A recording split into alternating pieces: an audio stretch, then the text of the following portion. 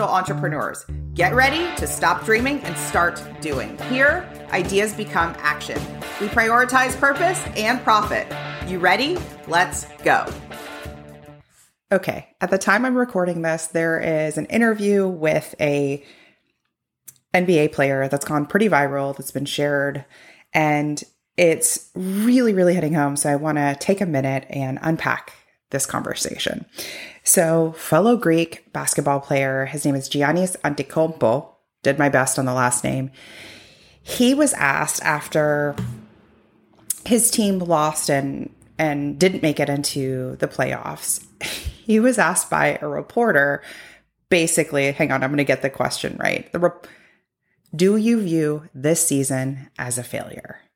And what he proceeds to say in response to that question is really a masterclass in dealing with failure, dealing with losses, dealing with people who say no.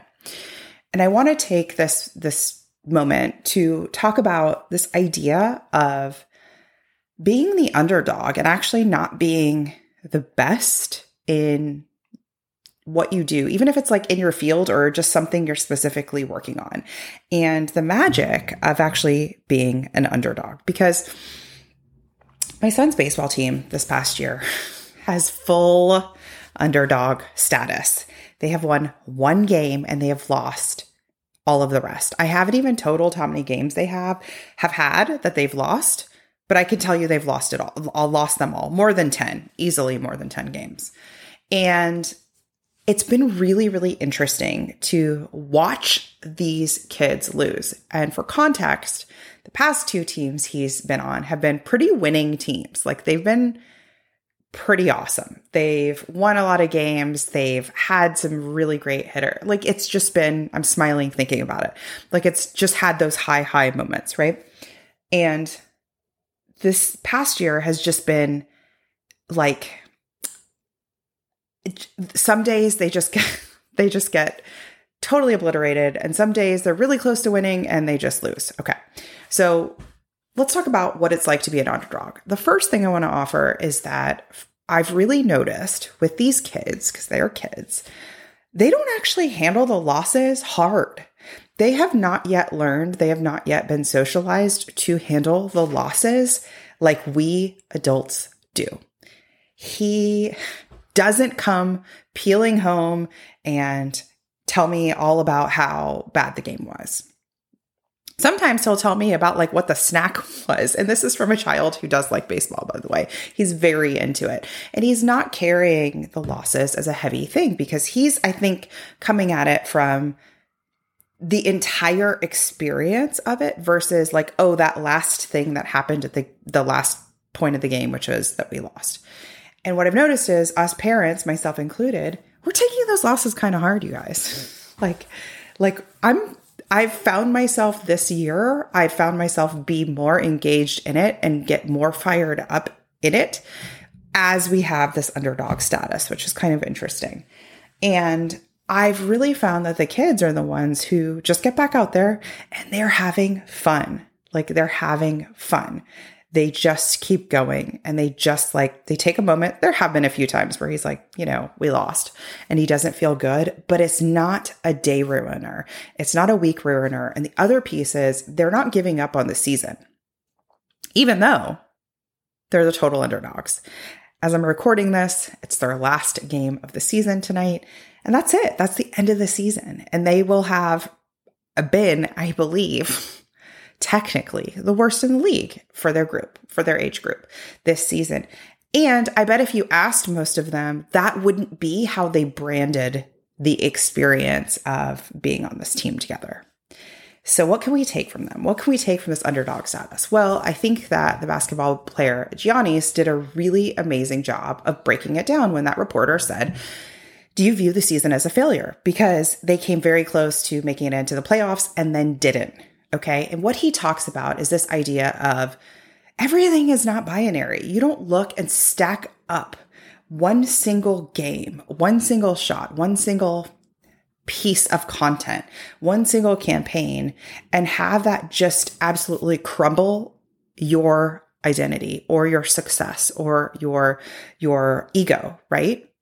You see, and he sees that everything compounds. Everything is a piece of learning and honing his craft and getting better. And it's not with one game not going the way he wanted, would he write off the entire season. He goes on to talk about Michael Jordan. And, Michael Jordan is like the guy, right? And he talks about, do we view the seasons where Michael Jordan didn't win, as a complete failure? We're like, no, Michael Jordan is the guy. He's the one.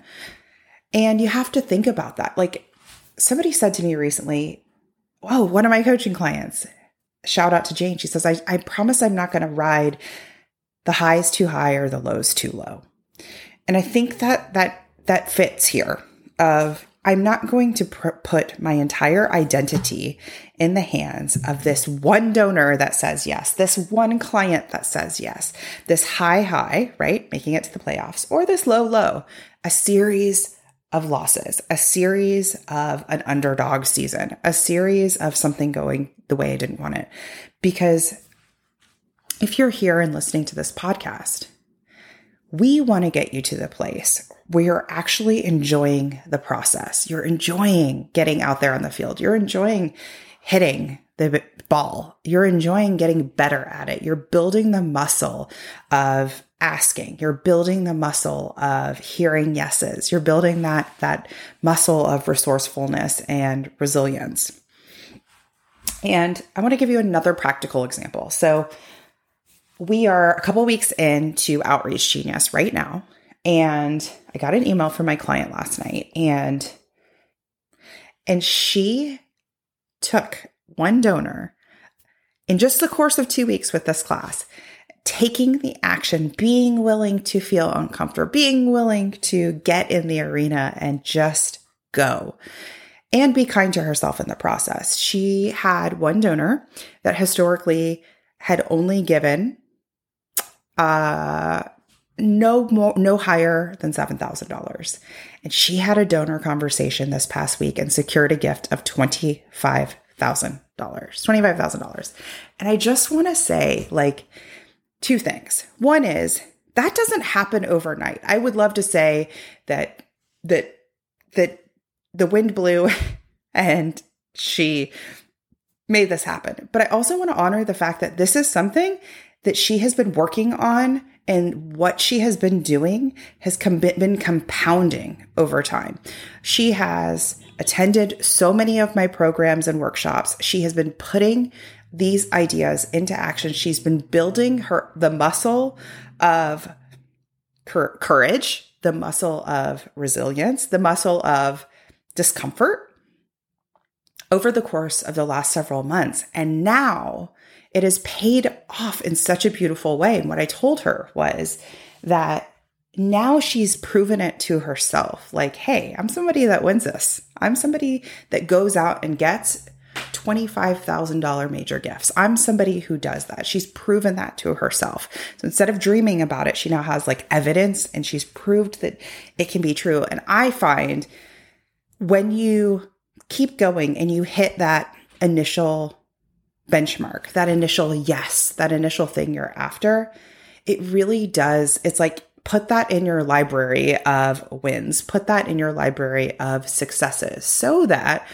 when you have one that doesn't go the way that you want it to, you can lean on that and you can remember that it is not binary. It is not black and white. That part of what you are doing, part of building a successful brand or organization is the resilience, the willingness to get out there, to get back in the arena, to keep going, to hear the yeses, to hear the nos, and to keep having the courage to keep asking. And so she was a really, really great example of that piece.